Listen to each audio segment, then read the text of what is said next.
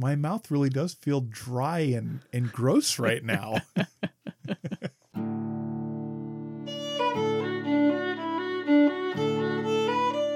Welcome to Charlotte Mason Says. I'm John Schindel, here with my wife Crystal. Join us as we read and discuss the Home Education series.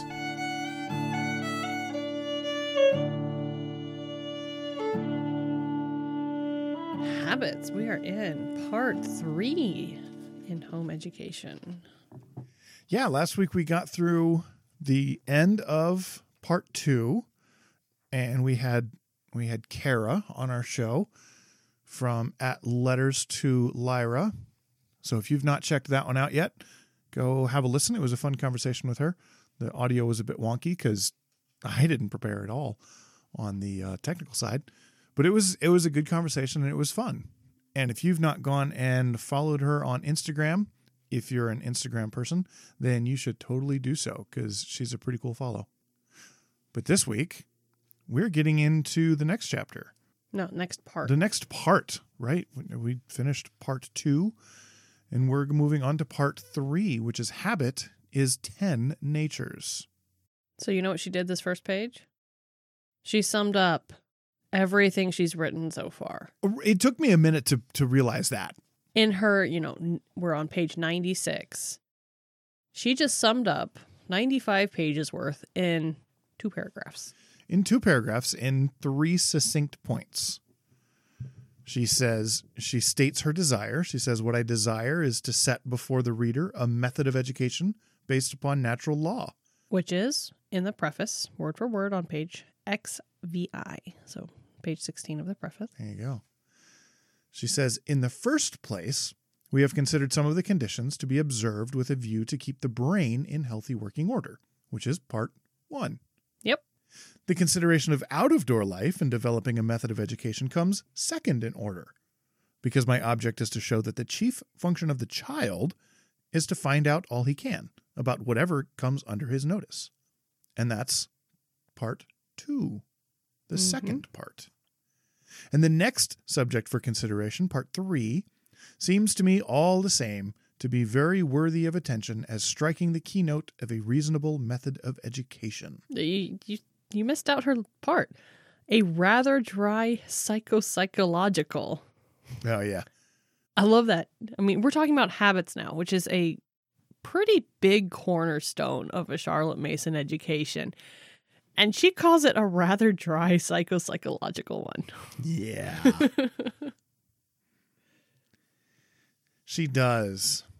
So, did you look up at all this phrase, a habit is 10 natures? A little bit, but I mean, as she's saying, it's basically everything that sermonizers are sermoning on. I've never heard that phrase before. You don't live 100 years ago. What? No, I realize that. You don't get it every fourth Sunday. Well, that is true. She does say that in here. I was accustomed to hear habit is 10 natures delivered from the pulpit on at least one Sunday out of 4. But we'll get to that. And so she starts out, she says, habit is 10 natures. If I could but make others see with my eyes how much this saying should mean to the educator. How habit in the hands of the mother is as his wheel to the potter, his knife to the carver, the instrument by means of which she turns out the design she has already conceived in her brain.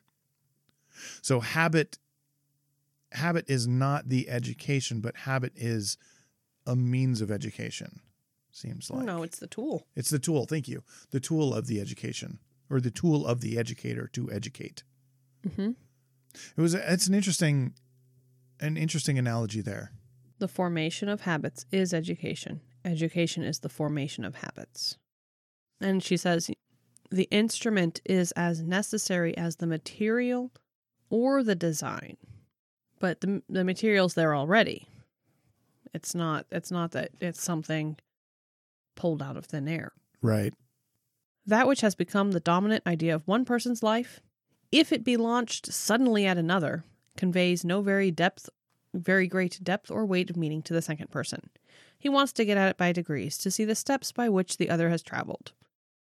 And this is what she's about to do. When somebody has an epiphany, when something strikes them and they're so excited about it and they were like, I've got to tell everyone, this is amazing, this is awesome. And they look at them and go, huh? And this matters why?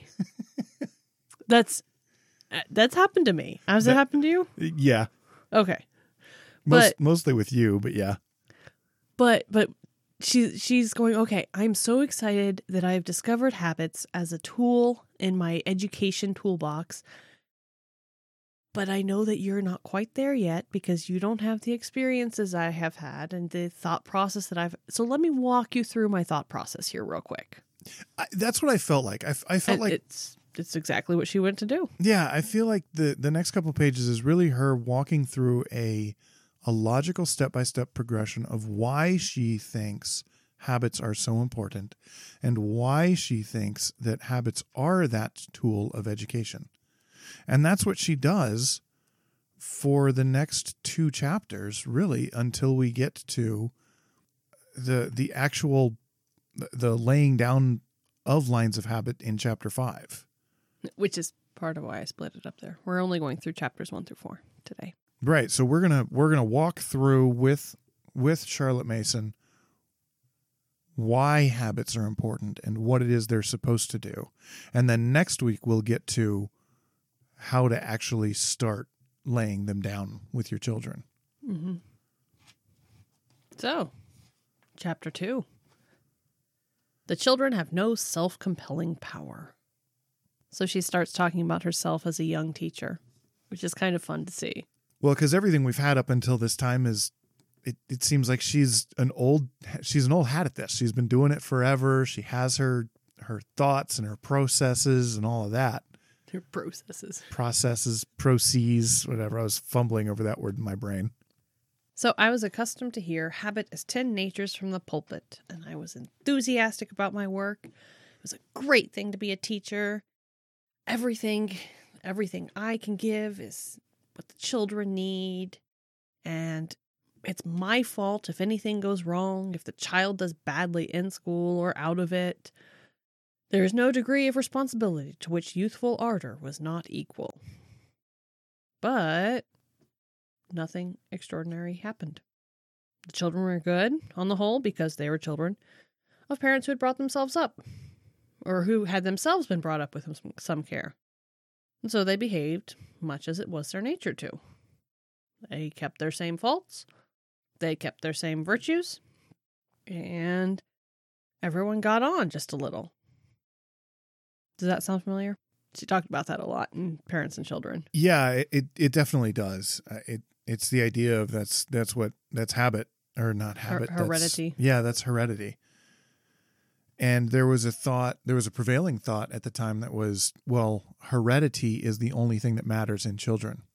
So all you need are good parents, and the child will, I guess, by osmosis gain whatever they need. So just let the child alone, let it be, and the child will grow into whatever he or she is to become.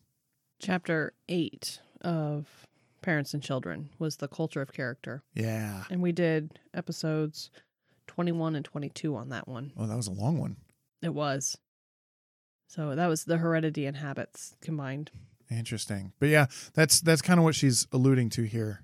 She said, okay, so if they're getting on, but I see it in them. In each one of them, they have the making of a noble character, of a fine mind. How can I lift them out of their little worlds? There has to be a lever somewhere.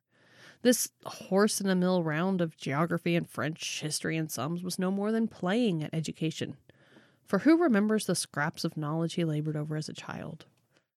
Would not the application of a few hours later in life affect more than a year's drudgery at any one subject in childhood?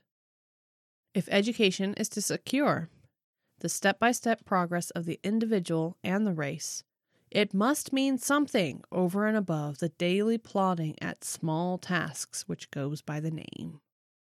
Yeah, and I can totally see where she's coming from with this one. The thought that later in life you learn things so much quicker. You retain information so much better than you do as a child. So what takes the children a month to learn because they're children might take me only an hour or a week. Yeah. Well, it's the same thought in, teaching the children the alphabet. Do you start at 3, where it takes you a week to go through a single letter? Or do you just wait and start at 5 or 6 when you can be like, okay, here's A, here's B, here's C. Yeah. I take the waiting process because I don't have the patience to sit and do the letter A all week. All week. So, but there's something to be said for, there's something to be said for learning these things early, but there's also something to be said for waiting to when it's easy to learn something. We've talked about math any number of times, and math is one of those that if you don't get it, you don't get it as a child. A mastery topic. Right, but at some point it just makes sense. And the child is able to conceptualize numbers in a way that he hadn't before. Mm-hmm. So trying to force it on the child doesn't really work or help. So what she's saying here is that if all there is to education is that process of trying to teach a child who's not that good at learning, then daily plodding at small tasks. Yeah, then what are we really doing here? Mm-hmm. And how will it secure the progress of the individual and the race? Yeah. How will this better mankind for us to be slowly plodding through geography, French, history, sums, etc.?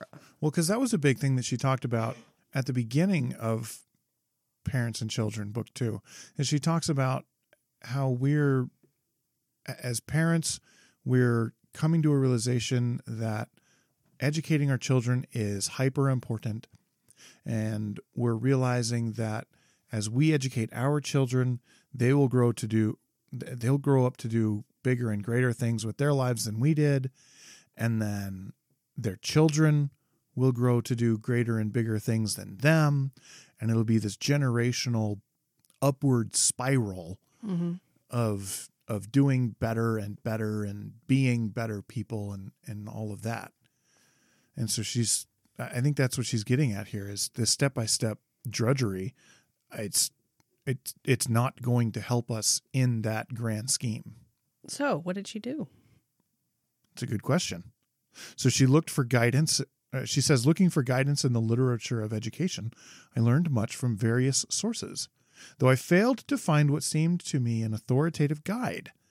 That is, one whose thought embraced the possibilities contained in the human nature of a child, and at the same time measured the scope of education. She saw how religious teaching helped the children. It gave them power and motives. It raised their desires towards the best things.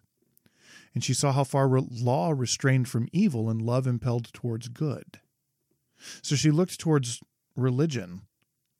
Well, she looked at, you said the literature of education. So she looked to education philosophy, as well as observing religious teaching.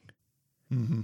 So she's watching the church at the same time as reading the educational fathers. Yes.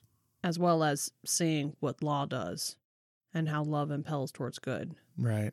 She's saying, but even with all of this, we're still laboring at education in the dark. Mm-hmm. There's no sensible progress from year to year other than, you can do harder sums and read harder books. I mean, where are we going at? And she said, why isn't something bigger and better? Why are we just kind of muddling along? She said, consideration made the reason of the failure plain. There was a warm glow of goodness at the heart of every one of the children, but they were all incapable of steady effort, because they had no strength of will, no power to make themselves do that which they knew they ought to do. And that sounds really familiar. And says, here comes the function of parents and teachers. They should make the child do that he lacks in the power to compel himself. But it would be poor training to keep the child dependent on that personal influence. And it's the business of education to find some way of supplementing that weakness of will, which is the bane of most of us, as well as of the children. Well, and then she goes on that children should be saved from the effort of decision. And this is something that I thought was really interesting. She says that the effort of decision is the most exhausting effort of life, has been well said. And it surely is not just to leave the children all the labor of an effort of will, whether they have to choose between the right and the wrong. We need to save our children from that effort to make that choice. That choice needs to not be a choice. It just needs to be what they do. That and decision fatigue is she's addressing there. Exactly. Which even more has been studied about decision fatigue. Yeah, decision fatigue being the idea that as you go throughout the day, the more decisions that you make, the less good those decisions get to be. And that the human mind is only capable of making some number of decisions before we lose our ability to think about those decisions arbitrarily. And we just start flipping a coin. Mm-hmm. Which is why you find a lot of very powerful people pre-doing their wardrobe or not even having wardrobe options. You just wear that shirt and those pants and we're done. Mm-hmm. And it's always the same. Or there's a rotation. Or you have a personal dresser who dresses you, who tells you what to wear. And you walk in and say, hey, what am I wearing? And they say, wear these. And you go, okay, I'm wearing these now. It'd be great. Because they can't waste their mental faculties on those small decisions. They're not worth it. Mm-hmm. So we need to protect the children from that. Which is interesting because you think about giving children autonomy over some of their life and some of their decisions. And the kind of push is to do that at an earlier and earlier age. Yeah. And that's overwhelming for a lot of children. Yeah, it can be, yeah. And there is good in giving them power over their lives, but it can be exhausting. Yes. So if you're giving them choices at the end of the day, probably not that great of an idea because they're done. That's true. They've lost the ability to make choices. Or if you're, and something that we've found is that when you give them lots and lots of choice, they can't choose a single thing. Like put them in a room full of toys, and they can't find anything to do. But put them in a room that has like 2 toys or 2 types of toys, and they can find all kinds of things to do. Mm-hmm. So minimizing the number of options when giving children a choice oftentimes helps them to make a choice. Mm-hmm. So when you ask a child with clothes, I do. Do you want this shirt or this shirt? With the twins, yeah. The older kids make their own decisions about clothes. I don't know. When I dress them, I look at their box and hey, what do you want to wear? Find a pair of pants and a shirt. I don't care. Yeah, that too. But again, that's early in the day. That's at the beginning Mm-hmm. of the day. And so that's a choice that they can make. It'd be interesting to have them change clothes at the end of the day again. They do. They have to choose their jammies. And they're terrible at it. Yeah. They can't find their jammies. And or make a choice as to what they're going to wear. Unless Lily's following her sisters and wearing a nightgown. Wow. Oh, man. But again, at the same time, we need to train them out of that dependence, so that they have the strength of will to make themselves do that which they know they ought to do. And I feel like I double underline that, the power to make themselves do that which they know they ought to do.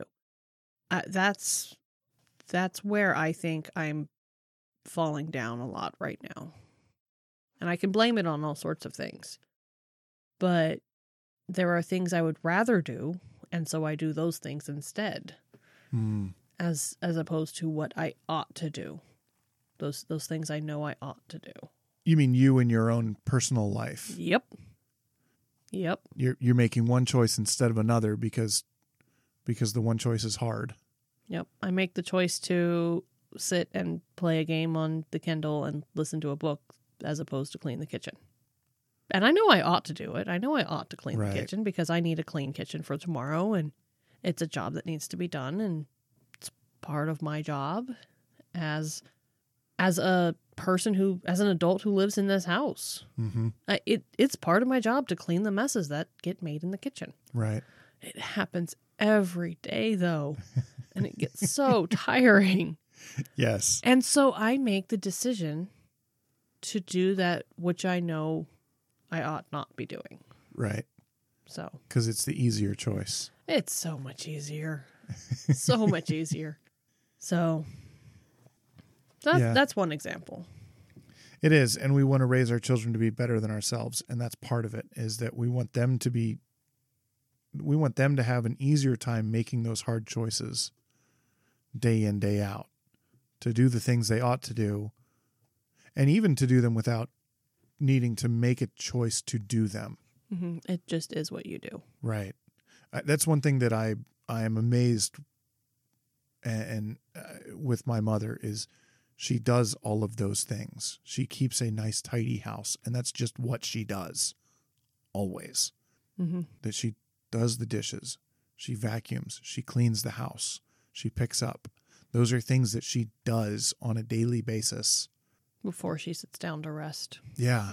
And do the other things. Or if she is going to sit down to rest, it's a short rest. She knows it's going to be a short rest. She says, I'm going to sit down and read a book for 10 minutes. And then I'm going to put the book down and I'm going to go to work. Mm-hmm. And it's something that I do admire in her because she's so darn good at it. Mm-hmm. So, what is nature? Yeah, so she says, well, if habit is 10 natures. Oh, we're on chapter 3 now. Right. So, and that's what is nature. But she said, so she's moving on then. So we figured out did we talk about habits at all? No, we're just talking about things. No, so, we were talking about self-compelling power. Right. So now we're talking about what is nature, because if habit is 10 natures, well, what is a nature? And she says, and this is where you says this is the light bulb went on. And all of a sudden, she had that aha moment. Mm-hmm. So she says, all persons are born with the same primary desires, that we all have the same instincts and appetites we are prepared to allow, but that the principles of action which govern all men everywhere are primarily the same. And it's a little startling. When she says it's irrespective of race, country, or kindred. Yeah. Simply in the right of his birth as a human being. And this is what she's defining as nature. She says, everywhere is felt the desire of esteem. You missed the first one. one. Any fear or hope. What did I miss? She's going through a list. There's the desire for knowledge first. And then the desire of society. And then the desire of esteem. Oh, I missed that. So there are 3 desires then. The desire of knowledge, which shows itself in the child's curiosity about things and his eager use of his eyes. And then the desire of society, which you can see in 2 babies presented to one another. And they're all agog with glee and friendliness. And then there's the desire of esteem. The desire of esteem. How fascinating. I the missed praise that completely. And blame. Goodness gracious. So it's those 3 things. The desire of knowledge, the desire of society, and the desire of esteem. And the desire of esteem is a wonderful power in the hands of the educator, which makes a word of praise or blame more powerful as a motive than any fear or hope of punishment or reward. The carrot rather than the stick. Yeah. I'm sorry, the carrot and the stick. I'm sorry, let's back up. The esteem, the power to praise or blame, more powerful than the carrot or the stick. Right. So you've got those 3 desires, but you also have the same affections and passions. Joy and grief, love and resentment, benevolence, sympathy, fear, and much else are common to us all. So too, of conscience, the sense of duty. So, basically, she's boiling it down to what do humans want? To the most base element. Mm-hmm. What desires do they have? What affections and passions do they have? So she goes through and talks about these desires that are common and the affections that are common in everyone. And then references Dr. Livingston, who basically said, I only did one addition to the moral code of these Zambezi tribes was, basically evil speaking, lying, hatred, disobedience to parents, neglect of them. Those are all known sins, but they were polygamists. And so he told them that they should only have one wife. And that was the extent of his moral teachings. That was the one. That changed it. That was the one. Interesting. Yeah, she says, not only is a sense of duty common to mankind, but the deeper consciousness of God, however vague such consciousness may be. So then she says, then heredity comes in. And here, if you please, is 10 natures. The child who's resentful, stubborn, reckless, because it's born in him, his mother's nature, or his grandfather's. Yeah, and it's true to a certain extent that heredity plays a part in all of these things. But heredity is not the sole reason for why children grow up to be who they be. And that's definitely something she talks about ad nauseum. In Parents and Children. In Parents and Children. She talks about it in any number of chapters.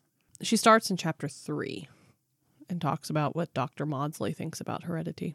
Right. So she talks about it there, but she talks about it. Keeps going.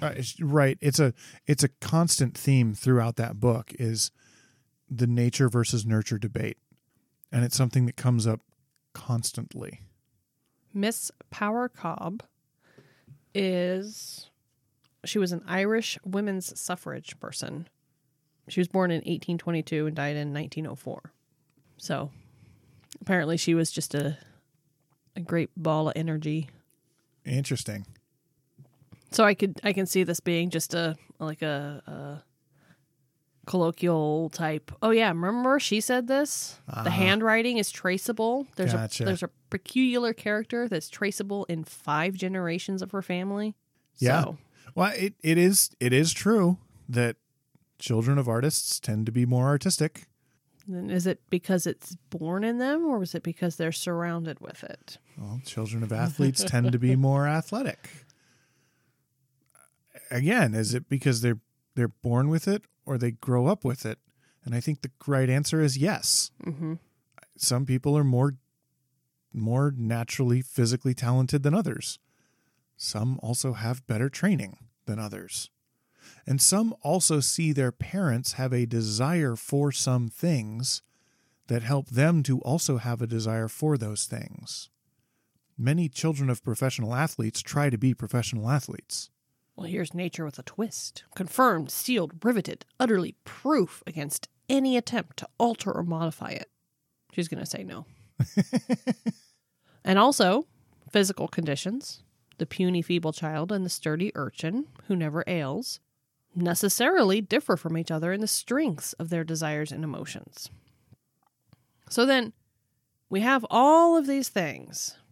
Natural desires, affections, and emotions common with the race, tendencies which each family derives by descent, their own peculiarities which the individual owns to the constitution of the body and the brain, human nature. So all of that is human nature. And it makes out for itself a strong case, so much so that we are inclined to think the best that can be done is to let it alone, to let every child develop unhindered according to the elements of character and the disposition that are in him. And she says, nope. Yeah. That's precisely what half of the parents in the world and 3/4 of the teacher are content to do. And what happens? What are the consequences? Well, the consequences is that there's progress amongst the few whose parents have taken their education seriously, while the rest kind of stay where they were, no more, no better. Indeed, nature is acting as a heavy drag on them. And the fact is that they don't stay where they are. It's unchangeably true that a child who's not being constantly raised to a higher and higher platform will sink to a lower and lower. So, yeah. There you go. She says, don't let them alone. Yeah, don't let them alone. Don't let them wallow. That's a major fault if you as a parent are doing that. Wherefore, it is as much the parent's duty to educate his child into moral strength and purpose and intellectual activity as it is to feed and clothe him. And that in spite of that nature, if it must be so. So sometimes there's somebody who will step in and make a man of a boy whose parents fail on this discipline. But this is a fortuitous aid which the educator is no way warranted to count upon. Yeah, that's more the exception than the rule. And back to parents and children again. What is the duty of parents? She talks about it in her chapter 1. It rests with you, parents of young children, to be the saviors of society unto 1,000 generations. Nothing else matters. And that's what she's definitely saying here, is that it is the job of the parent to educate the child. So then she backs up, comes back to her lofty view.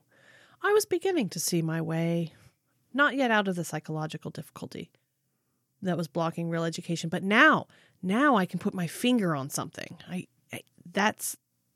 getting there. Keep coming with me, and we're going to get there.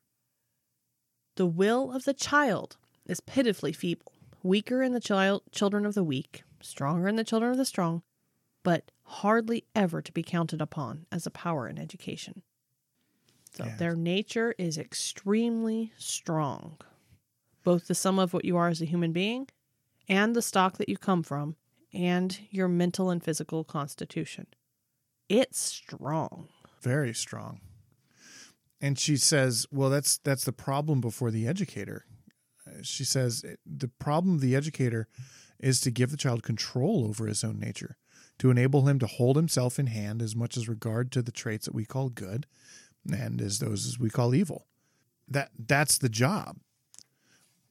But the human nature That's what life is. Yeah, but the human nature is so darn strong. How do you do that? And then she has a section here where she jumps back and says, okay, yes, I'm looking for a human solution to this problem. But we do not always make enough of the fact that divine grace is exerted on the lines of enlightened human effort. So she's coming back and saying, we're yes, I divine grace, divine guidance is a big part of this, but that's not what I'm looking at right now. That's not what I'm talking about right now. Let's push that to the side, because as it's, and I think this is I don't know if it's a belief of the times or if it was just more prevalent at the time. It's the idea of God helps them who helps themselves type thing. Gotcha. That's what it sounds like to me. I could believe it. So that was a short aside there to say, yes, divine grace works, but also let's not wholly rely on just that and then also do whatever we want. And so she keeps on. That's what too many Christian parents expect. They let a child grow free as the wild bramble, putting forth unchecked whatever is in him. The thorn, the coarse flower, the insipid fruit, trusting that God will prune and dig and prop up the wayward branches. And this was also in Parents and Children, that the poor man endures anguish, is torn asunder by the process of recovery, which his parents might have spared him had they trained the early shoots which develop by and by into the character of their child. Right. Emphasis being on man and child there. Exactly. Yeah, that by denying their children a good upbringing, they're as adults, their children are going to have a harder time of things because they have to fight those fights on a daily basis, like we were talking about before, with the effort of decision. Mm-hmm. More of a setting them up for failure type thing, right? So maybe not failure, but setting them up for some hard lessons later in life. Yeah. Forcing them to learn and to work through those in ways that aren't optimal. She says, nature then, strong as it is not invincible. And at her best, nature is not to be permitted to ride rampant. Bit and bridle, hand and voice will get the utmost of endeavor out of her if for training be taken in hand in time. But let nature run wild like the fairest ponies, and not spur nor whip will break her in. So nature, like she said earlier, nature is hugely strong. It's incalculably strong. Well, and just looking back and going through, she says, okay, we have an instrument. We're going to back up. We're going to see that children don't have the power to compel themselves. We're going to see what nature is. And now she's going to get into what habit is. Yeah. So she says habit is 10 natures. Well, if that's true, strong as nature is, habit is not only as strong, but 10 times as strong. Because if you turn that into a math sentence, it's habit equals 10 times nature. So habit is therefore 10 times stronger than nature. So here then we have a stronger than he. That's a weird sentence. Here then have we okay. stronger than he. So a stronger thing than he, nature. Yeah, it's a weird sentence. Anyway, we have a stronger thing than nature, which is habit, to overcome the strong man armed. Wow. Which is nature. Wait a sentence. Oh, there's one later where, how Paul has all his run-on sentences. She's got one coming up. And I just read it and went, okay, Paul. Oh, it was in the Out of Door Life when she summarized her part 2. That's one sentence. Oh, yeah. So moving into habits then. Habit runs on the lines of nature. The cowardly child habitually lies that he may escape blame. The loving child has 100 endearing habits. The good-natured child has a habit of giving. The selfish child a habit of keeping. Habit, working thus according to nature, is simply nature in action, growing strong by exercise. But habit, to be the lever to lift the child, must work contrary to nature, or at any rate independent of her. Or specifically of her nature. Right, independent, yes. So if we're going to have habits help fix our nature, then the habit has to be counter to our nature. If it's my nature to be lazy and sleep in the morning, the habit must be to wake up in the morning and get up and get going. Mm-hmm. Even though that's contrary to my nature. Because objects at rest. Well, yeah, that's me. But if the habit and the nature are together, then nothing is going to change. She talks about the children who the examples crowd in upon ourselves as we start looking for habits along these lines. Well, there's children who are trained to be careful, who never soil their clothes. Those trained in reticent habits who don't speak of things that happen at home and answer people with indiscreet questions with, I don't know. There are children brought up in courteous habits who make way for their elders and for the poor woman with the basket.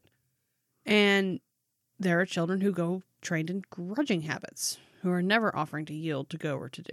So you can see both the good habits and the bad habits as they're trained because they're formed involuntarily. Yeah. There are and will be habits trained in your children. They are what their mothers have brought them up to do. And as a matter of fact, there is nothing which a mother cannot bring her child up to do.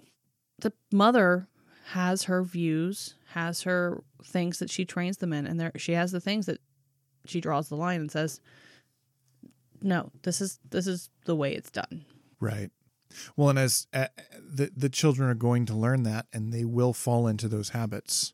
Mm-hmm. And some of those are good, and some of them can be bad. Well, and we've worked to do the habit of saying thank you. Yeah. And that's been something we've trained and poured into our children. Somebody does something for you, you say thank you. Mm-hmm. Somebody does something for you, you say thank you.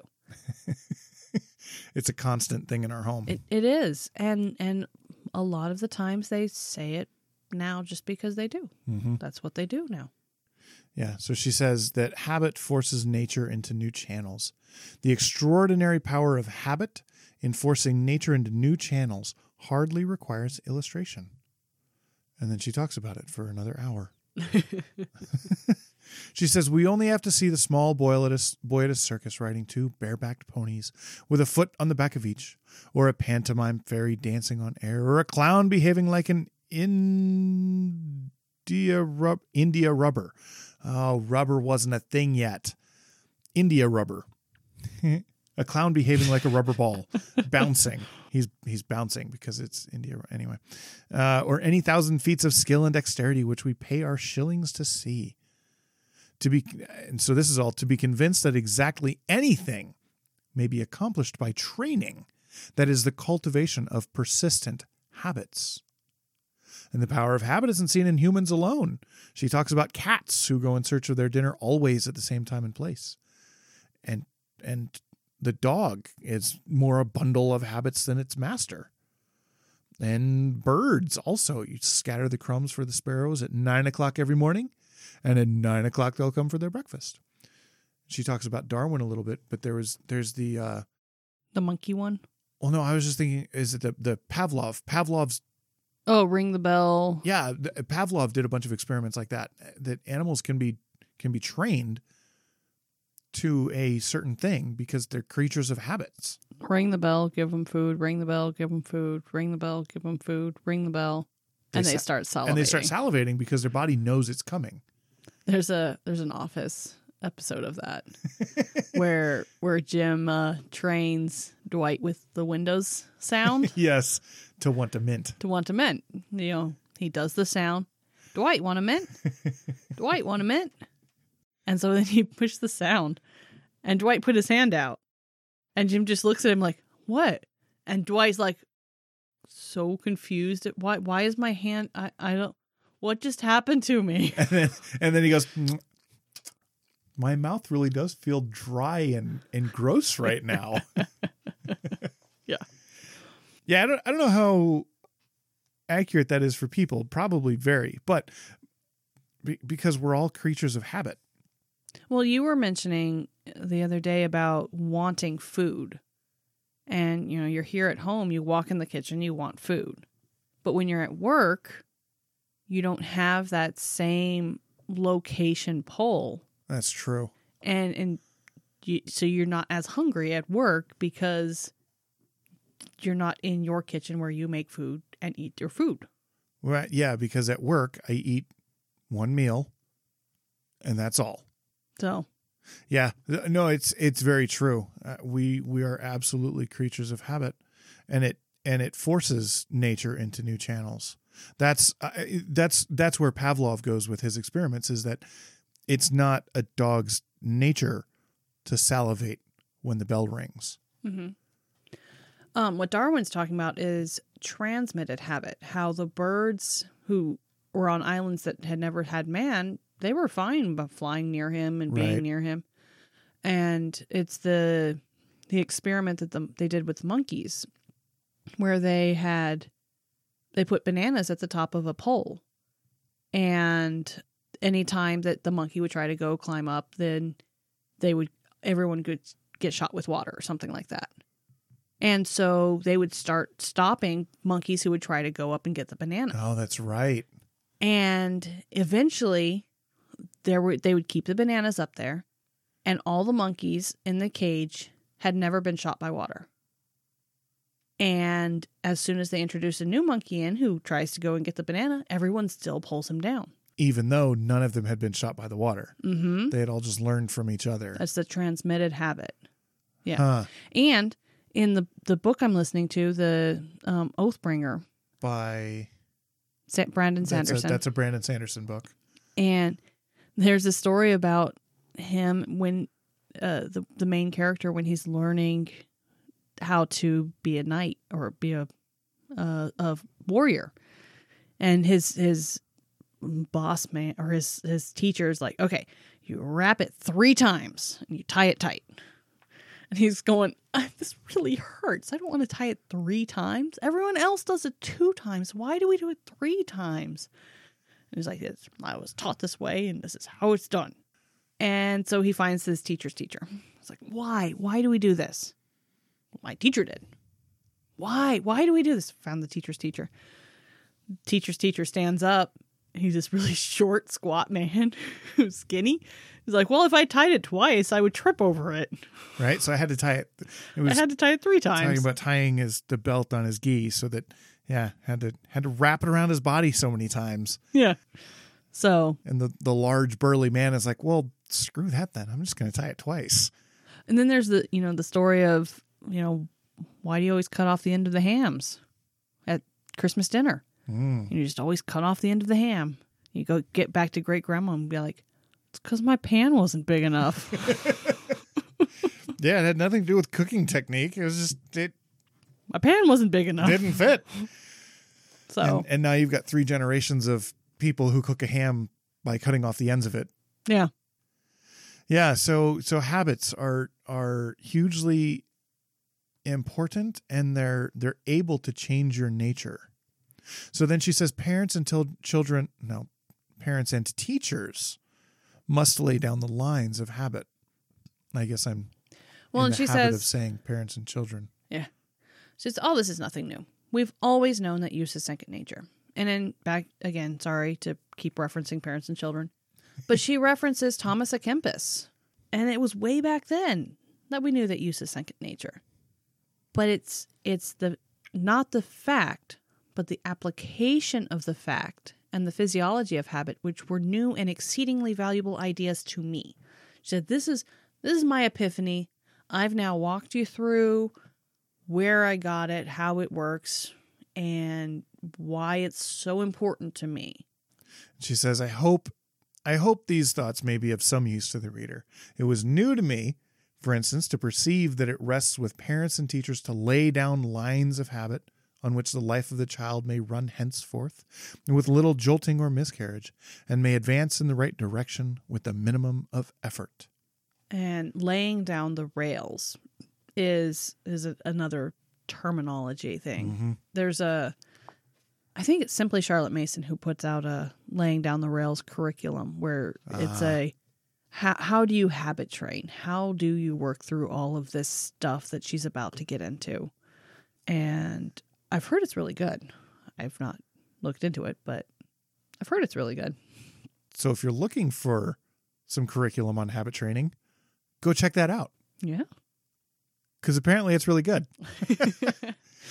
But it's that laying down the rails, if you've got those lines dug deep in the brain, if you've got this track set, they'll just keep going on that track. And it will take effort to vary from it. Right. Not effort to do it. Not to stay in the track. Yeah, no, it's very true. Well, and so next week we are going to start talking about, she says, chapter 5 is the laying down the lines of habit. And so we're actually going to start talking about how to lay down those lines. And then we'll talk about the physiology of habit as well, chapters 4, 5, and 6. So I'm excited to get into those also now that we know why habits are so important. So the interesting thing is part 3 is talking about what a habit is. And then part 4 is also habits. And it goes into which habits and what they are. Yeah, part 3, I get the feeling is more of why habits, and part 4 is more how, I guess. I think it's why and how. I think part 3 is why and how. I mean, we're going to get there. And then part 4 is what. Oh, what specific and application, how. Thinking, imagining, remembering, perfect execution, and some moral habits. Well, I am excited to continue to get to those. This has been fun reading through this book. It's interesting to see her how entwining her philosophy is in the words that she's writing in Home Education here. So I asked you this question earlier, I guess a couple days ago. Yeah, because we made the mistake of talking before we were recording. Did. It was a terrible mistake. Yeah. Terrible mistake. Anyways, so I asked you the question of, are you glad we read Parents and Children first? So let me ask you again. Are you glad we read Parents and Children first? So my answer then and my answer now is absolutely yes. And the reason is twofold. One, because of what I just said, because the philosophy that she presents in Parents and Children is so prevalent in the pages of Home Education. Everything is based on that philosophy. And we see that in the way that you referenced Parents and Children so many times in these last couple chapters. Mm-hmm. Is it's so important. It's fundamental to what she's saying. And so, one, I'm very glad that I have that as a base knowledge as we're diving into this, so that I understand why she's saying what she's saying and where she's coming from, so that what she's saying makes perfect sense within that conceptual idea and philosophy. So that's the one side. The other side of it is I'm glad we went through Parents and Children, because it got me accustomed to her method and mode of speaking and writing. Mm-hmm. It helped me read her work and understand her words. Something I said when we were wrapping up Parents and Children, we did a recap of the principles, however many there are. And we recapped them, and I remember saying, hey, when we first started this, I tried to read through these and they made no sense. One, because I didn't understand what she was talking about, and two, I couldn't understand her writing. Mm-hmm. So her principles made no sense. When we got to the end of the book and went through her principles again, I went, oh yeah, these make perfect sense, because I understand her philosophy, but also I'm used to listening to her talk. Mm-hmm. And so as we're diving into this, I'm not having to work so hard at her language. There are times when it still stumps me, as we saw a couple times, but that's the exception more than the rule at this point. I've grown accustomed to her method of speaking, and I think that has been super helpful for me to accustom myself to the way that she talks, because she doesn't talk like we talk now. Mm-hmm. The 130 years has changed a lot, and going from England to the United States. So yeah, I'm very glad that we started in Parents and Children the way we did. And Parents and Children is a collection of essays meant to do. They build on each other, but they are still a cohesive thought within that chapter. Right. So it's easier to get I feel it's easier to get the flow without having all of the little chapter headings that you necessarily do in Home Education, where you still have the headings, but the headings are more paragraph breaks than anything. Yeah. Yeah. Home Education is not laid out as neatly as Parents and Children is. Which we found out when we were trying to label our episodes. Yeah. Yeah. Like, is this chapter 1? Wait, what? Yeah. Our episode labeling is crap. Well, it's terrible. Because the book's labeling is crap. Yeah, I know. So you can't just go chapter 1. You have to go part 1, chapter 1. Yeah. So. Yeah. So no, I'm very glad we started with Parents and Children. And to anyone out there listening who has a hard time with her language, the best I can say is just keep reading. Mm-hmm. And if you can, find someone to talk about it with. I think that's the other important thing, is to talk about it. Mm-hmm. And if you can't find anyone to talk about it with, I guess listen to us. Talk about it with us. Right? Or listen to us talk about it. Or yell at us as you think we're saying things that are wrong. Yeah. Cool. Well, like always, thanks for hanging out. If you enjoy what we're doing, if you like listening to us, find someone that you know that doesn't know about us and tell them about our show. And if there's anyone you guys want to hear from, so we can have more guests, let me know, because I would love to invite people. Right? Because that is still a thing that we're super excited to do. Like I said, we had Kara on our show from at Letters to Lyra on Instagram last week, and that was a lot of fun to talk to her. As we dive into habits and as we dive into lessons, Crystal and I are not at all experts on lessons. We have 5 more guests lined up right now. That is exciting. I would love to have more. Right? Because if we have guests, then we can learn from someone else's experience. If we don't, it's just going to be us reading through and be like, oh, that's what we should do. Huh, interesting. Yep. So yeah, let us know. You can hit us up on our email. You can email us at charlottemasonsays@gmail.com. You can hit us up on Twitter. Although I don't remember our Twitter. I think it's CM_says. At CM_says. On Facebook. I think that one's just /CM says. /CM says. And I don't even know what our Instagram handle is off the top of my head. I think it's actually Charlotte Mason Says. Is it Charlotte Mason Says on Instagram? Wow, we're really good at this social media thing. Yeah, we should have double checked and made sure we could get the same one everywhere. We weren't able to, was the problem. Yeah, but we should have found one that could have worked everywhere. Wouldn't it be nice if we were older? Because then we wouldn't have to wait so long.